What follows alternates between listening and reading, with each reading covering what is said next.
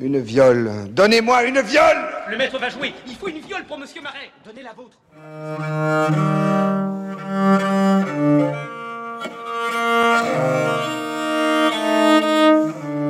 Nouveau podcast, nouvelle promenade au pays des instruments de musique. Et aujourd'hui, c'est au pays de la viole que nous vous emmenons avec Lucile Boulanger.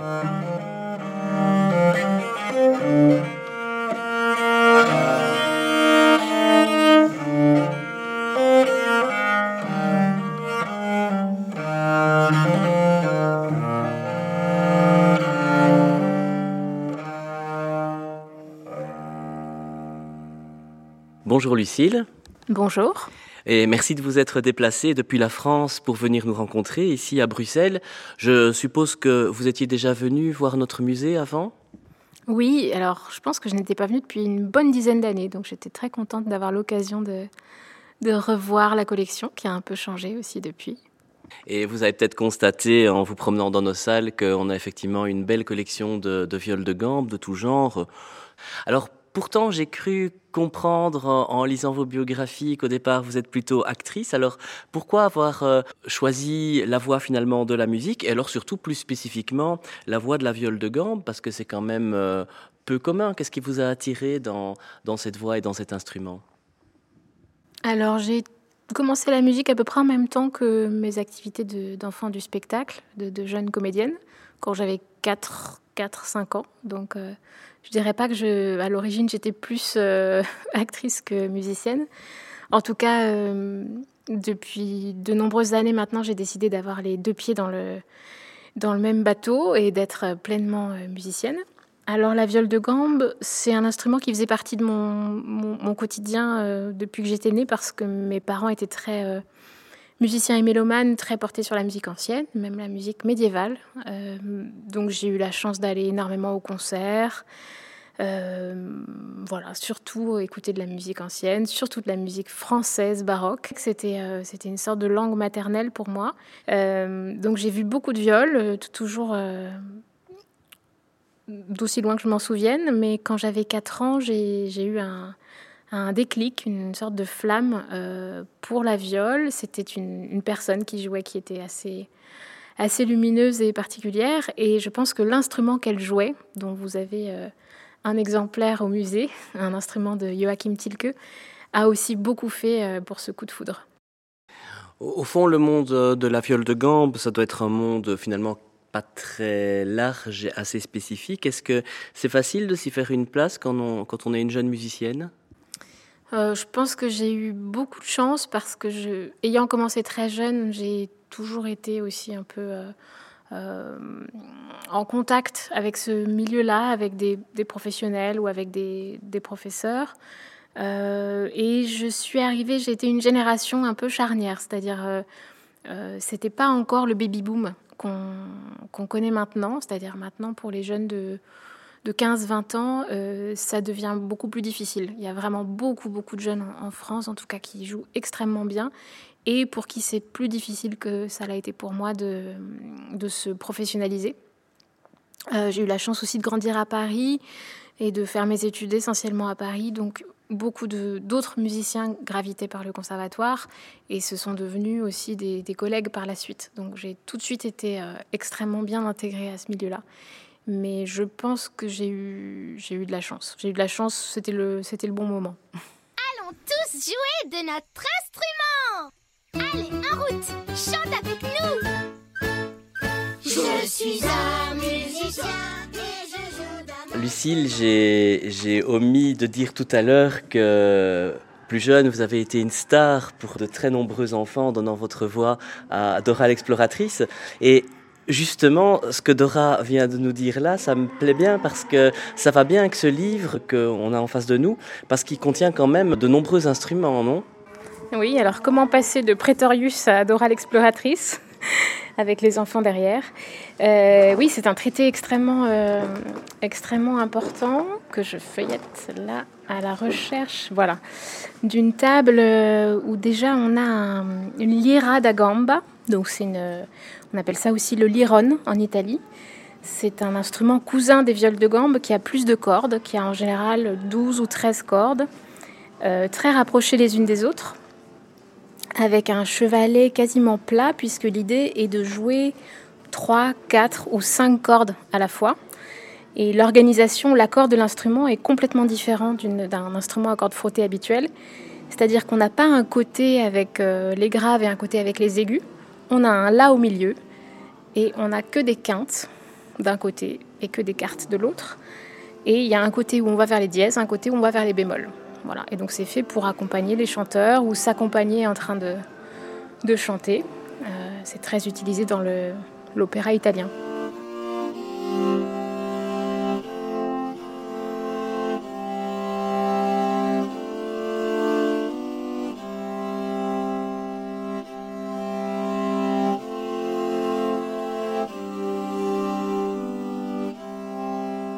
J'ai un très beau lirone que je joue malheureusement pas assez souvent, mais une ou deux fois par an, soit pour de l'opéra, en effet, italien, soit pour de la musique contemporaine.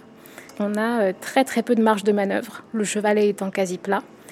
Donc on se retrouve un petit peu comme si on était débutant de nouveau, à toucher les mauvaises cordes, au mauvais endroit, au mauvais moment. Donc il y a un petit moment de courage à avoir et après on peut vraiment se faire plaisir.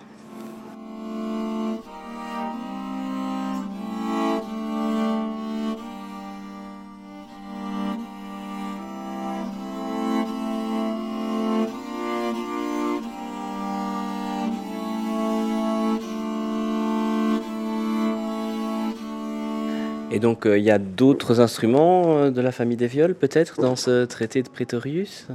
Oui, alors quelques pages plus tard, on a une table avec des viols, tels qu'on les connaît de manière plus classique. On parle de viol, en fait, quand on voit là une viole. Qu'est-ce qui permet, en fait, de la distinguer d'un violon ? Qu'est-ce qui est très différent d'un violoncelle, par exemple, pour prendre la base de viol ? Alors, on pourrait parler de la forme de la caisse. Ça serait la première idée.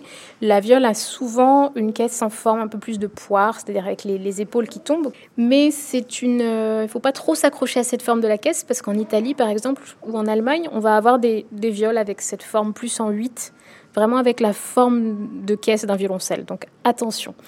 Je dirais quand même le nombre de cordes. Voilà. 6 ou 7 cordes, on est quand même quasi sûr que c'est une viole. La présence des frettes est en général un bon indicateur. Donc voilà, je dirais surtout le nombre de cordes. Souvent les ouïes, donc les trous sur la caisse, sont en forme de C sur la viole, alors qu'elles sont en forme de F sur la famille des violons. Mais là encore, il y a des flous, il y a des guerres, il y a des disputes, il y a des débats. Et quand on est musicien, c'est une des chances qu'on a, c'est de ne pas forcément devoir prendre part au débat des musicologues ou des organologues.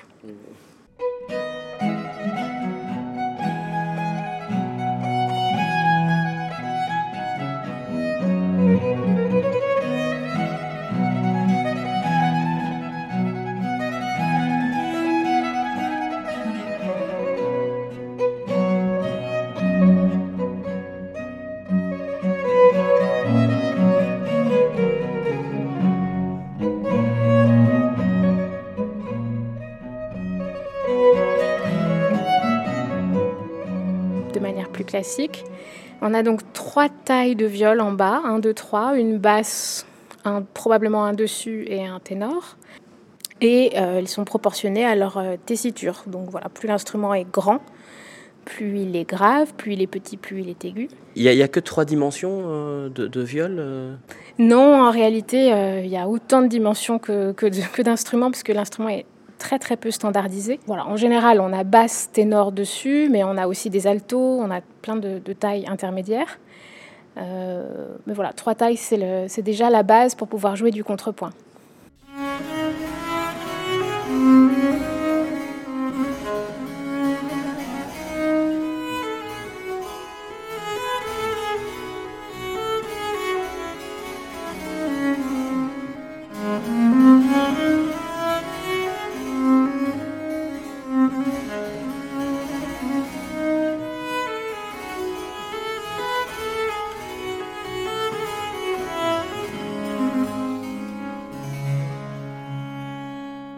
Le dessus en général est accordé exactement une octave plus haute que la basse.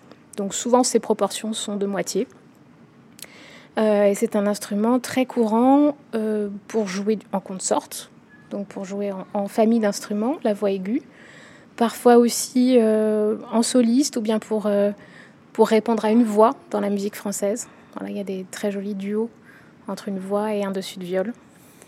Mais un peu plus tard, au XVIIIe, on aura aussi énormément de par-dessus de viol. Donc ça, c'est encore plus petit. C'est vraiment la tessiture du violon. D'ailleurs, beaucoup de femmes jouaient la musique très virtuose de violon sur le par-dessus de viol. On a beaucoup de témoignages comme ça.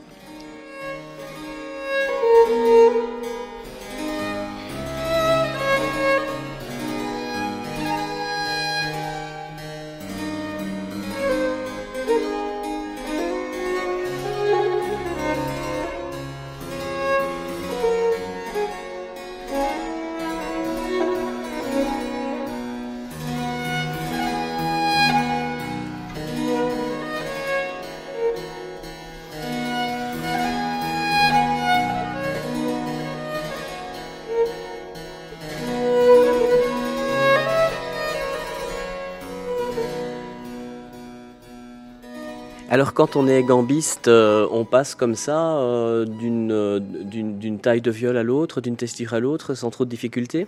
Oui, normalement, ça fait partie de nos qualifications. Là, je suis justement en route Je fais une halte à Bruxelles, mais je vais en Hollande pour toute une tournée de consortes avec les magnifiques lacrymés de John Dalland.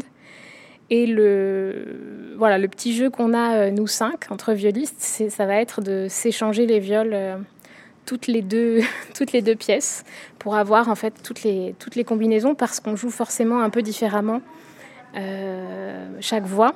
Et donc l'idée, c'est d'avoir beaucoup de diversité dans ce concert et d'entendre comment l'équilibre du consort peut changer suivant qui va jouer quoi. Et donc on est censé connaître les doigtés de tous les instruments, c'est-à-dire que c'est pas comme la clarinette ou les instruments de l'orchestre où on adapte les partitions pour que le musicien ait toujours à faire les mêmes doigtés. Là, c'est à nous de nous débrouiller. Alors, en général, on a quand même des choses assez simples à jouer en consort. Le résultat est magnifique, mais chaque ligne est très simple. Donc, c'est pas non plus un exploit. Mais il arrive quand même souvent à l'intérieur d'un concert qu'on ait un moment de désorientation et qu'on joue pas les bonnes notes. Et vous-même, vous avez le plus de plaisir à jouer les aigus, les graves, la grosse basse Je dois dire que c'est une des rares choses que j'aime vraiment dans ce métier, c'est justement cette variété, la variété des voix, c'est-à-dire avoir l'impression qu'on est un chanteur et que parfois il y a un jour on va être soprane, coloratour, et le lendemain on va être une basse russe profonde et on va s'enorgueillir de sons extrêmement graves que moi-même je serais absolument incapable de produire. C'est un peu plus rare de jouer des petits instruments, donc c'est vrai que j'aime bien, ça permet aussi de voyager léger, ce qui n'est pas négligeable.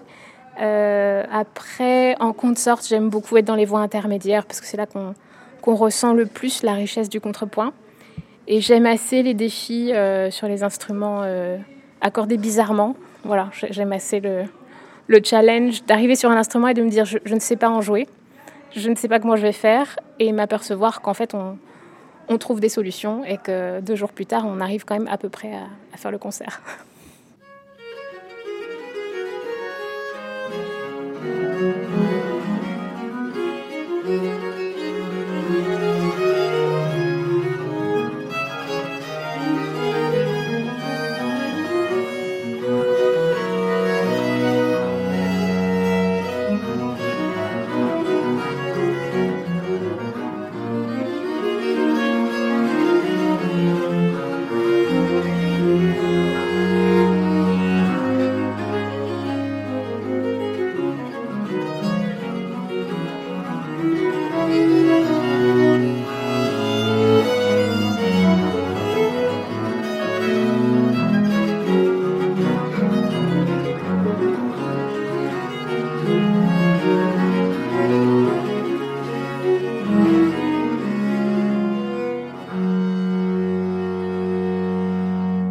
Et alors, je vois qu'au-dessus, là, il y a un instrument qui porte le numéro 4 et qui est indiqué comme viol bastarda, viol bâtarde.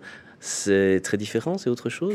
En fait, viola bastarda, ça signifie plusieurs choses. C'est un instrument, en effet, destiné à jouer d'une certaine manière, jouer à la bastarda, ça voulait dire prendre un contrepoint, donc une pièce à 3, 4, 5 voix, et passer d'une voix à l'autre, en général avec beaucoup d'ornements. Donc c'était une manière pour les instruments de s'approprier la musique vocale, la musique polyphonique vocale, en naviguant comme ça d'un couloir à l'autre, comme on pourrait sur une autoroute slalomer entre les voitures. Donc c'était à la fois une pratique écrite, on a des traces de très très belles adaptations de madrigaux sur la viola bastarda, et c'était aussi une manière d'improviser en passant de la voix grave à la voix aiguë, etc. Et c'est vrai que la viole permet ça particulièrement parce qu'elle a une tessiture gigantesque par rapport à d'autres instruments. Et la viole était vraiment l'instrument le plus propice pour ça, grâce à cette grande ambitus, en fait, cette capacité d'aller chercher la tessiture d'une voix basse, la tessiture d'une voix ténor, alto, et aller parfois très très haut dans le petit manche, c'est-à-dire la partie du manche où il n'y a plus de frettes, pour aller chercher la tessiture de la chanteuse soprano.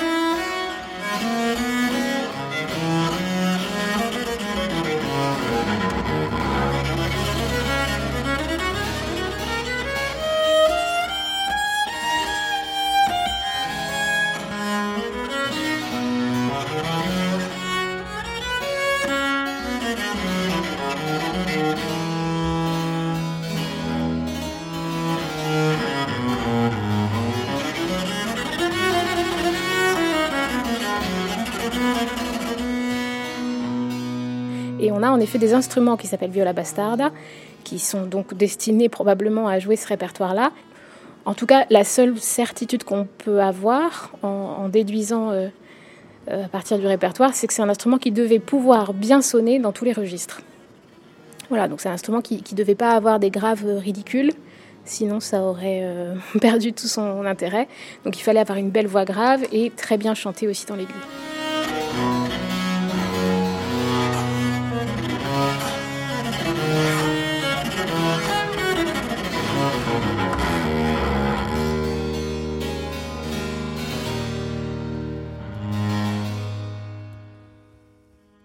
Juste à côté, dans la vitrine voisine, on en a une qui est peut-être la plus ancienne viole qui est exposée dans nos salles. On peut s'en approcher.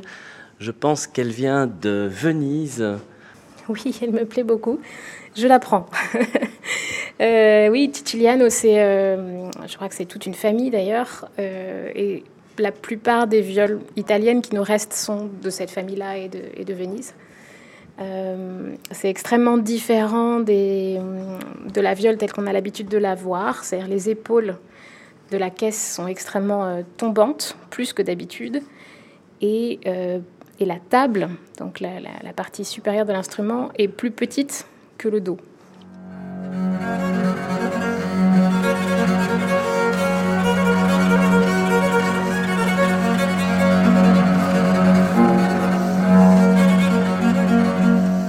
Oui, le répertoire italien est assez méconnu, mais très intéressant pour la viole.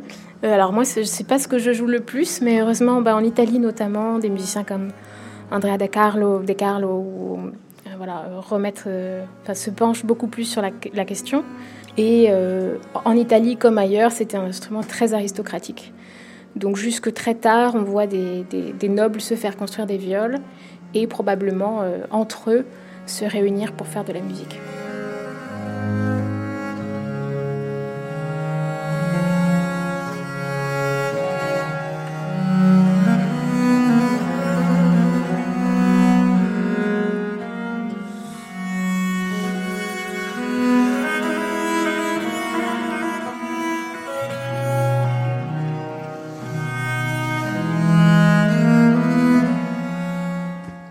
Donc, même à l'époque où la famille du violon s'est développée, au XVIIe siècle, etc., on continue à jouer beaucoup de viols en Italie. Oui, il faut pas du tout imaginer la famille des violons comme étant plus neuve ou plus jeune que celle des viols. En fait, les deux familles se sont développées à peu près au même moment et à peu près dans les mêmes endroits. Et ils ont cohabité simplement dans des contextes très différents. Voilà, la famille du violon était souvent plus assimilée à la danse, aux instruments qu'on prenait pour voyager, qu'on prenait pour danser, pour la musique militaire, ou bien pour la musique de cour, après, où on avait besoin de faire beaucoup de sons. Et la viole était plutôt l'instrument de l'intime, l'instrument qu'on joue soit pour un tout petit public de privilégiés, soit même pas pour un public, en fait, qu'on joue pour soi. En fait, on voit beaucoup de viols, finalement, pour la France à cette époque-là. Et c'est vrai qu'on dit toujours qu'à cette époque, en France, on considérait la viole vraiment comme l'instrument français, celui qui convenait à l'esprit français, avec un certain mépris pour la famille du violon et du violoncelle. Pourquoi, en fait On jouait du violon en France, on en a toujours joué, mais c'était pas un instrument très bien vu en général, pendant tout un temps en tout cas. Après, il a largement pris sa revanche avec la mode de la musique italienne et puis les premiers grands violonistes en France comme Leclerc, Jean-Marie Leclerc, etc. Mais avant ça, en effet, la viole de gambe, c'est un instrument qu'on pratique, qui est très pratiqué par les nobles parce qu'il est très facile d'accès. C'est-à-dire qu'on peut y consacrer sa vie pour bien en jouer, mais pour jouer simplement et correctement, il n'y a vraiment pas besoin de beaucoup de temps, notamment grâce aux frettes, donc ces morceaux de cordes qui sont noués autour du manche et qui permettent pas vraiment de jouer complètement juste, mais en tout cas, on ne peut pas jouer complètement faux, ce qui est déjà un atout pour commencer un instrument. Et en effet, c'était un instrument très noble, souvent extrêmement décoré. Le fait aussi que ce soit un instrument d'intérieur, le fait que ce soit un instrument souvent dont on ne fasse pas profession. Parce qu'à l'époque, le fait de devoir être payé pour faire quelque chose, de faire un métier, c'était dégradant. Voilà, c'était mal perçu. C'est d'ailleurs probablement une des raisons pour lesquelles c'était mal vu pour les femmes de jouer du violon. Pas tant par la position ou par l'instrument en lui-même que le fait que normalement c'est un métier. Voilà, c'est un instrument qu'on fait par métier. Alors que la viole de gambe, il y avait des grands maîtres de la viole qui étaient payés pour ça, qui étaient en général au service des grandes cours. Mais c'était principalement joué pour le plaisir, pour l'amour de l'art, par les gens qui avaient le luxe d'avoir ce temps-là. Après, quand on regarde dans d'autres pays, comme en Angleterre, ça a aussi été pendant tout un temps un instrument adoré, adulé, dont on a fait un symbole de l'identité anglaise avant finalement qu'il tombe aussi en disgrâce.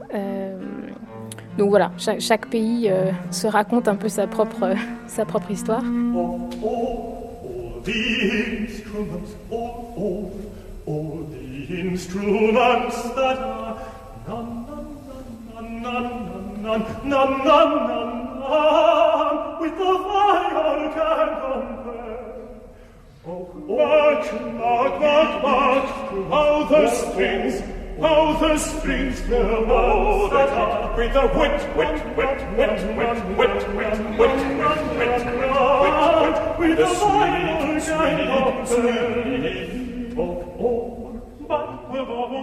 De tous les instruments qui soient, aucun ne peut être comparé à la viole. Voyez comme ces cordes sont ordonnées. Et c'est surprenant parce que, est-ce que pour Purcell, comme pour peut-être les Français de la même époque, la viole est donc un symbole d'ordre, de méthode, de sagesse peut-être aussi ? Oui, sans doute. En tout cas, la sagesse et la complexité du répertoire, notamment en Angleterre, on atteint vraiment des sommets avec la littérature de consort. Purcell arrive à la toute fin de cette littérature. En fait, ça fait déjà de nombreuses générations qu'on a des chefs-d'œuvre pour 3, 4, 5, 6, 7, parfois 8 voix, 8 viols. Et en effet, c'est l'harmonie. Je pense que c'est l'harmonie en soi d'un instrument, mais aussi l'harmonie de toute la famille des viols ensemble. Voilà. Tout ça allait dans l'esprit des humanistes de cette époque aussi, avec l'ordonnancement des planètes tel qu'ils se l'imaginaient. Donc tout un travail ou un imaginaire en tout cas sur les proportions, voilà, les proportions des planètes par rapport aux proportions des cordes vibrantes, l'harmonie des sphères, voilà, tout ça, c'était des sujets qui les travaillaient beaucoup. Et on voit ça chez Christopher Simpson, par exemple, un peu avant Purcell. Cette recherche d'un ordre céleste, d'un ordre divin.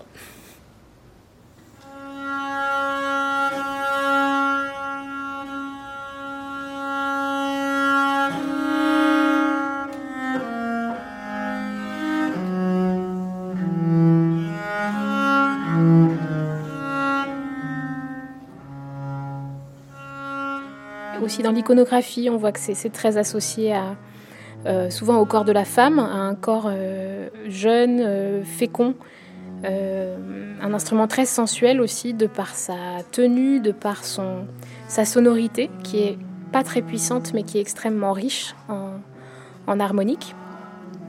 Là où la famille du violon ou du violoncelle, en tout cas à cette époque-là, le son est peut-être un peu plus rudimentaire. En tout cas, il s'adapte mieux à la danse, à la musique militaire, à la musique d'extérieur ou à la musique qu'on joue en gros effectifs. Donc la viole, plutôt un instrument de la féminité ? C'est une grande question. Qu'est-ce que la féminité ? Je ne vais pas rentrer dans le débat, mais oui, en tout cas, c'est un instrument qui n'est pas dans une logique de toute puissance. Voilà.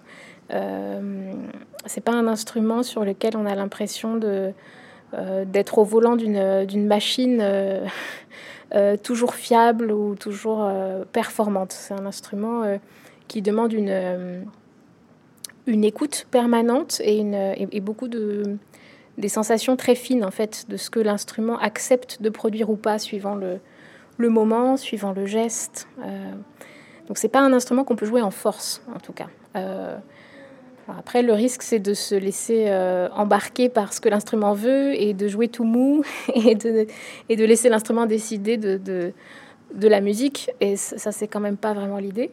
Donc, il faut quand même garder à l'esprit ce qu'on veut faire à l'instrument, mais on peut pas le forcer. Voilà, il faut lui demander poliment. Oui, on voit une basse de viol à 7 cordes, donc assez typiquement française. De la fin du XVIIe, probablement, par Chéron. Là, elle est montée, c'est très intéressant, elle est bien montée au niveau du cordage. Elle est montée avec les 2 cordes graves, ou ça pourrait être les 3 cordes graves, en filet, c'est-à-dire filet métal. C'est-à-dire qu'à l'intérieur, on a quand même toujours du boyau. C'est pas comme les cordes en acier qu'on connaît sur le violon d'aujourd'hui ou le violoncelle.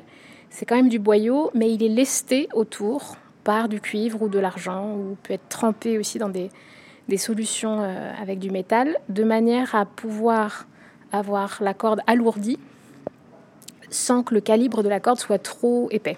Voilà. Ça permet d'aller chercher des notes plus graves, donc avoir l'ajout de cette 7e corde dans le registre grave, le La grave, qui est donc une tierce encore plus basse que le Do du violoncelle.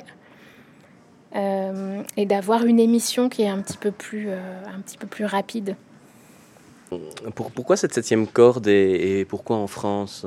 Apparemment, c'est vraiment typique de la viole française. Oui, alors c'est probablement vraiment très imbriqué avec cette innovation technique dont je viens de parler, de la corde filée, parce que voilà, avant ça semble un peu compliqué d'aller encore rajouter une corde qui aurait été vraiment une saucisse difficile à manier. Donc là aussi, savoir qu'est-ce qui de la poule ou de l'œuf, est-ce que c'est la volonté musicale qui fait qu'il y a une innovation technique ou bien le contraire? Je pense que c'est très imbriqué.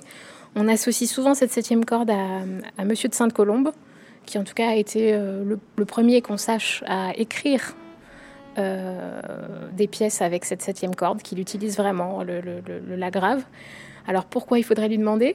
Mais je trouve très intéressant que l'idée de rajouter une corde soit plutôt dans le grave, pour aller chercher de la profondeur, pour aller chercher quelque chose de très sombre, qui correspond très bien en plus à sa musique, plutôt que d'aller vers plus de tension, d'aller vers une corde plus aiguë, toujours plus haut, toujours plus fort.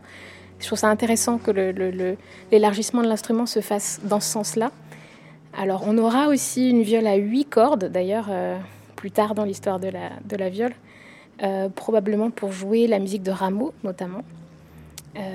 Donc là ça veut dire qu'on a ce La grave et on a en plus quand même une corde dans l'aigu, un sol aigu. En tout cas on voit qu'une des idées de l'expansion de la viole, c'était pas tant par la puissance, par la tension ou par la force que par la... Enfin, il y a forcément plus de tension sur la table quand il y a plus de cordes.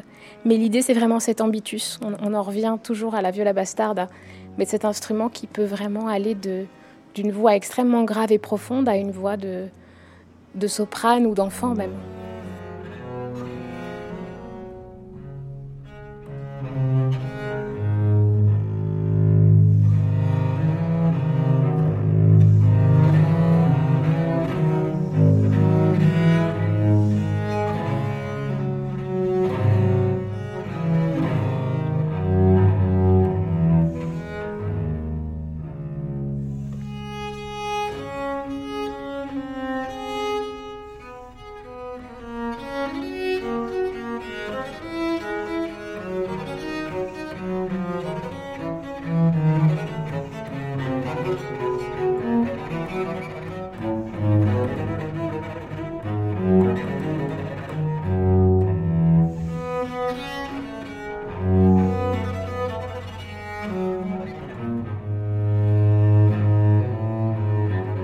Vous, si vous deviez définir une des spécificités ou une des difficultés vraiment propres à cet instrument, par exemple par rapport au violoncelle ou à la contrebasse ou à un autre instrument archet qui se joue verticalement, qu'est-ce que ce serait pour vous vraiment le challenge dans l'apprentissage de cet instrument ?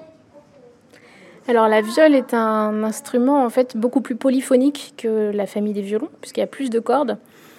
On n'est pas accordé de la même manière non plus. C'est-à-dire la famille des violons est accordée en quinte, alors que nous, on est accordé en quarte, avec une tierce au milieu. Donc, une grosse part de notre répertoire est polyphonique, ce qui suppose aussi pour le cerveau, pour la tête, alors c'est pas comme pratiquer un clavier, mais quand même d'avoir tout un travail sur être capable d'entendre quand même plusieurs voix dans sa tête quand on joue. De pouvoir continuer à entendre une voix grave alors qu'on va jouer quelque chose d'aigu, etc. Et on parlait des frettes tout à l'heure. C'est aussi une difficulté, c'est-à-dire qu'il y a une manière d'appréhender le manche dans toute la zone où il y a les frettes, qui est donc une main extrêmement proche de celle de la guitare. C'est une main polyphonique. Donc je ne vais pas détailler, mais disons qu'au violoncelle ou à la contrebasse, on va avoir un jeu beaucoup plus vertical, c'est-à-dire qu'on va être habitué beaucoup à démancher, à ce que la main gauche aille de haut en bas. Alors qu'à la viole, on a ce jeu de haut en bas, mais on a aussi beaucoup plus de jeu de droite à gauche, puisque le manche est plus large. Et il y a toute une zone de l'instrument qui est non frettée. Et en fait, ce mélange des zones, c'est-à-dire appréhender le manche là où il y a des frettes et être capable tout aussi bien de l'appréhender là où il n'y a pas de frettes, c'est aussi une difficulté. Parce que c'est des zones un peu différentes, c'est des manières de jouer un petit peu différentes quand même, des manières de penser la main gauche différentes. Voilà.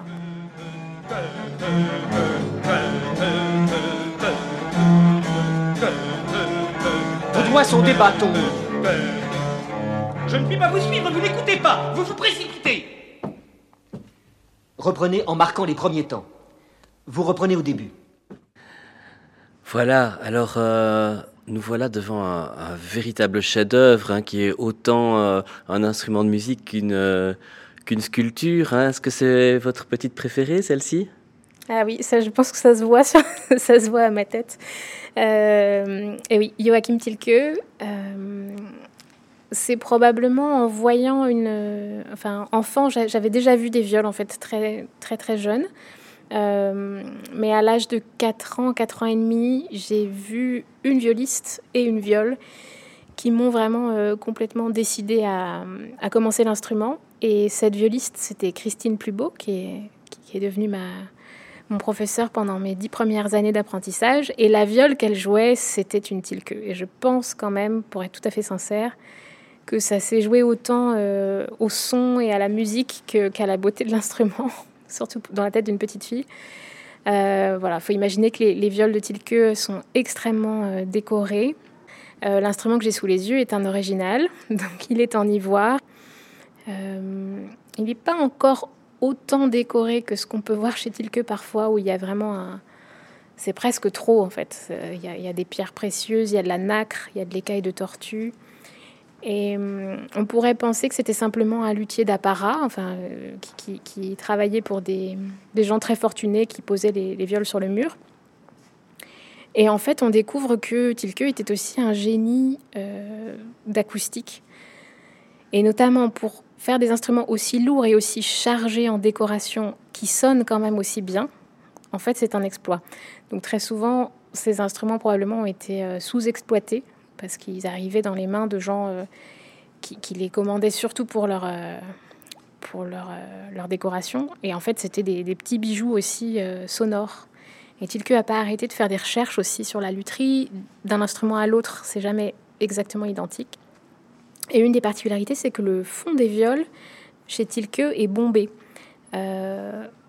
Presque toujours, les viols ont le dos plat, donc plat et plié. Tilke va expérimenter différentes choses avec un dos rond. Et en fait, il était en recherche constante de faire mieux ou de faire différemment ou de comprendre de manière empirique pourquoi un instrument sonne comme ça ou comme ça. Voilà, donc c'est aussi ce qui me fascine dans toutes les viols qui nous restent de Joachim Tilke. À côté, il y a une viole de Mayer qui a une forme tout à fait inhabituelle aussi. Est-ce que c'est un peu plus propre aux violes allemandes, peut-être justement, de faire de la fantaisie comme ça sur le décor, sur la forme ? Alors, je ne sais pas. Les violes allemandes ont souvent, enfin celles que je connais, souvent aussi des caisses en forme de violoncelle, enfin chez Stein par exemple. Alors, je ne sais pas. Pour la fantaisie, oui, on a un instrument un peu en forme de nuage, comme on peut avoir plutôt à la Renaissance, beaucoup. On a des ouïes en forme d'éclairs, comme ça. En tout cas, ça nous rappelle que la viole est vraiment pas standardisée. Un instrument qui est tellement décoré, évidemment, vu la manière dont on tient la viole, qui est vraiment brandie face au public, il y a une part de théâtralité. Être gambiste, c'est être un peu acteur aussi, surtout pour vous qui avez été actrice. Est-ce que le fait de l'avoir été est une aide peut-être pour se sentir à l'aise face à son public avec cet instrument, pour rajouter quelque chose ? Alors, en fait, je ne suis pas la personne la mieux placée pour répondre à la question, paradoxalement, parce que j'ai toujours, enfant, pratiqué les deux. Finalement, je n'ai pas d'éléments de comparaison pour vous dire ce que ma vie de violiste aurait été si je n'avais pas eu aussi cette culture théâtrale ou cinématographique. Voilà, ma mère est comédienne, mon père est musicien. Les deux sont assez imbriqués. Et c'est vrai que dans la musique baroque, particulièrement, la théâtralité est omniprésente. La théâtralité, le chant et la danse sont imbriqués en fait en permanence. Donc en effet, le jeu sur les affects, et ça en tant qu'acteur, c'est une chose qu'on doit travailler, c'est-à-dire comment on passe par exemple d'un affect à l'autre de manière crédible. Donc là, je vois par exemple que ça peut m'arriver d'avoir l'impression que j'ai une petite longueur d'avance sur des élèves par exemple à qui je vais expliquer que là, la manière de passer d'un caractère à l'autre dans leur interprétation n'est pas logique, elle n'est pas crédible. Elle semble un peu plaquée. On entend que c'est écrit piano ou forte, ou on entend qu'ils ont plaqué une intention sur une interprétation et que c'est pas forcément fluide. C'est-à-dire qu'on ne peut pas se prendre à croire que la musique vient d'eux à l'instant présent. Voilà, donc ça peut être un peu l'atout d'avoir travaillé des œuvres théâtrales et d'avoir travaillé notamment beaucoup sur la voix et sur le son. Après, est-ce que la théâtralité est importante ? Oui, quand on voit l'importance accordée à la décoration, à la tête, etc., on voit bien que tout ça n'est pas simplement une affaire d'oreille et qu'un musicien se présente avec un message sonore, mais l'œil est aussi là et c'est quand même très important.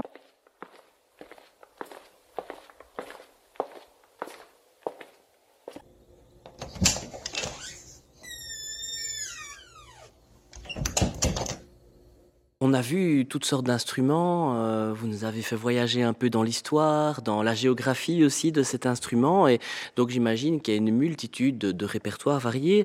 Vous-même, quel répertoire vous pratiquez le plus ? Lequel vous plaît le plus dans l'instrument ? Alors si je ne devais garder qu'une chose, ça serait incontestablement le répertoire de consortes de viol. Donc, comme on l'a vu, les moments où on est en famille, parce que le milieu de la viole, ça paraît, et le répertoire, ça paraît tout petit quand on y est extérieur, mais quand on est à l'intérieur, on voit que c'est un effet très vaste en esthétique, en émotion, et on ne se sent pas du tout étriqué. Et c'est les moments où, honnêtement, j'ai les plus belles et grandes émotions musicales. Les moments de consortes, parce que le répertoire me fascine, voilà, surtout le contrepoint anglais, mais pas seulement.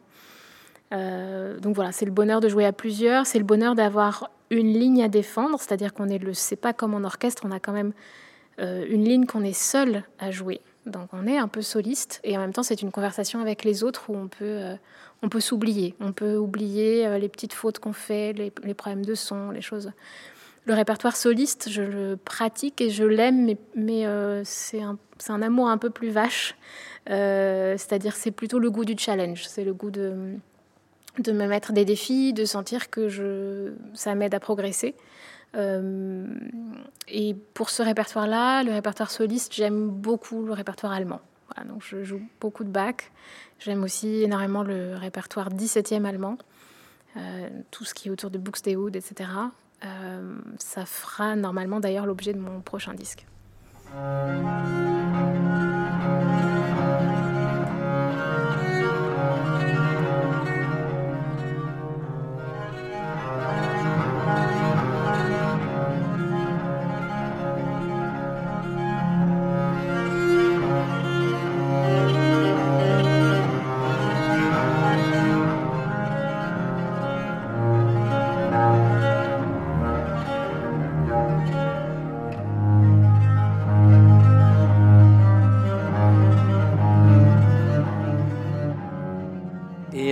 Effectivement, vous aviez sorti un disque il y a peu intitulé Bach à Belle, si je ne me trompe, où notamment vous interprétez, alors, chose assez peu commune, les suites pour violoncelle de Bach sur la viole de gambe. Oui, donc c'est un disque qui mêle des œuvres de Abel, qui était violiste, qui a écrit pour la viole, et des œuvres que je joue seule de Bach, qui ne sont donc pas destinées à la viole à l'origine. Bach a beaucoup écrit pour la viole, mais pas pour la viole seule. Et en fait, oui, je joue des extraits des suites pour violoncelle de Bach, mais l'objet du disque, c'est de créer plus de variété que ça et d'être allé chercher des pièces pour tous les instruments seuls pour lesquels Bach a écrit. Donc il y a aussi de la flûte seule, il y a une grande sonate reconstituée pour violon seul.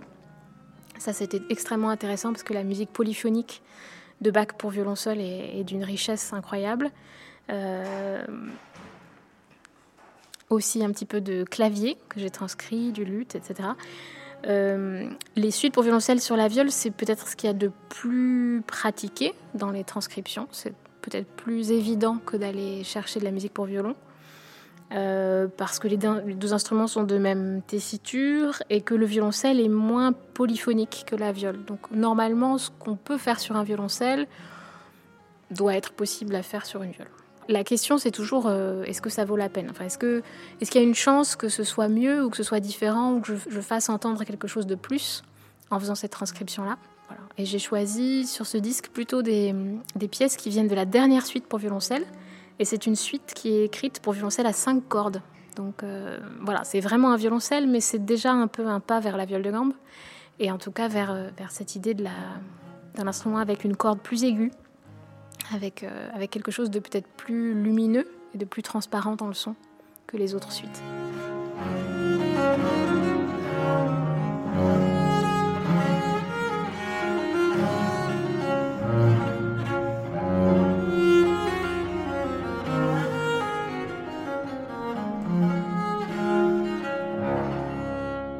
Et le répertoire tout à fait contemporain, est-ce qu'il existe pour la viole ? Est-ce que l'instrument y a sa place ? Oh oui, il existe. Il est en pleine ébullition même. Ça fait déjà pas mal d'années en fait, mais là ça commence vraiment à se développer et à devenir un peu plus grand public. En France, on a un compositeur phare qui s'appelle Philippe Hersan, qui est vraiment très accessible pour le grand public et qui est un grand amoureux de la viole depuis toujours. Donc il a écrit beaucoup de choses pour viole seule, pour viole avec chœur, etc. Et on a beaucoup de jeunes compositeurs, donc la génération d'après Philippe et même ma génération, ou même des jeunes compositrices plus jeunes que moi qui sont en train d'écrire des choses. Ça, c'est grâce beaucoup aux violiste, en fait, qui ont eu envie de rendre le répertoire toujours plus vivant, toujours plus large, d'aller creuser un peu, d'aller explorer des nouveaux territoires. Il y a une violiste comme Marianne Muller, qui a beaucoup fait aussi pour la musique contemporaine, qui a beaucoup sollicité de commandes, etc. Voilà, je suis aussi sollicitée du coup par des jeunes compositeurs qui trouvent en la viole une voix un peu différente pour leur langage, pour inventer quelque chose de nouveau. Et voilà, ça prouve, s'il était besoin de le prouver, que l'instrument est à nouveau complètement vivant et que c'est pas un instrument enfermé dans un musée, c'est un instrument exposé en musée et qui est aussi un outil quotidien pour de nombreux musiciens.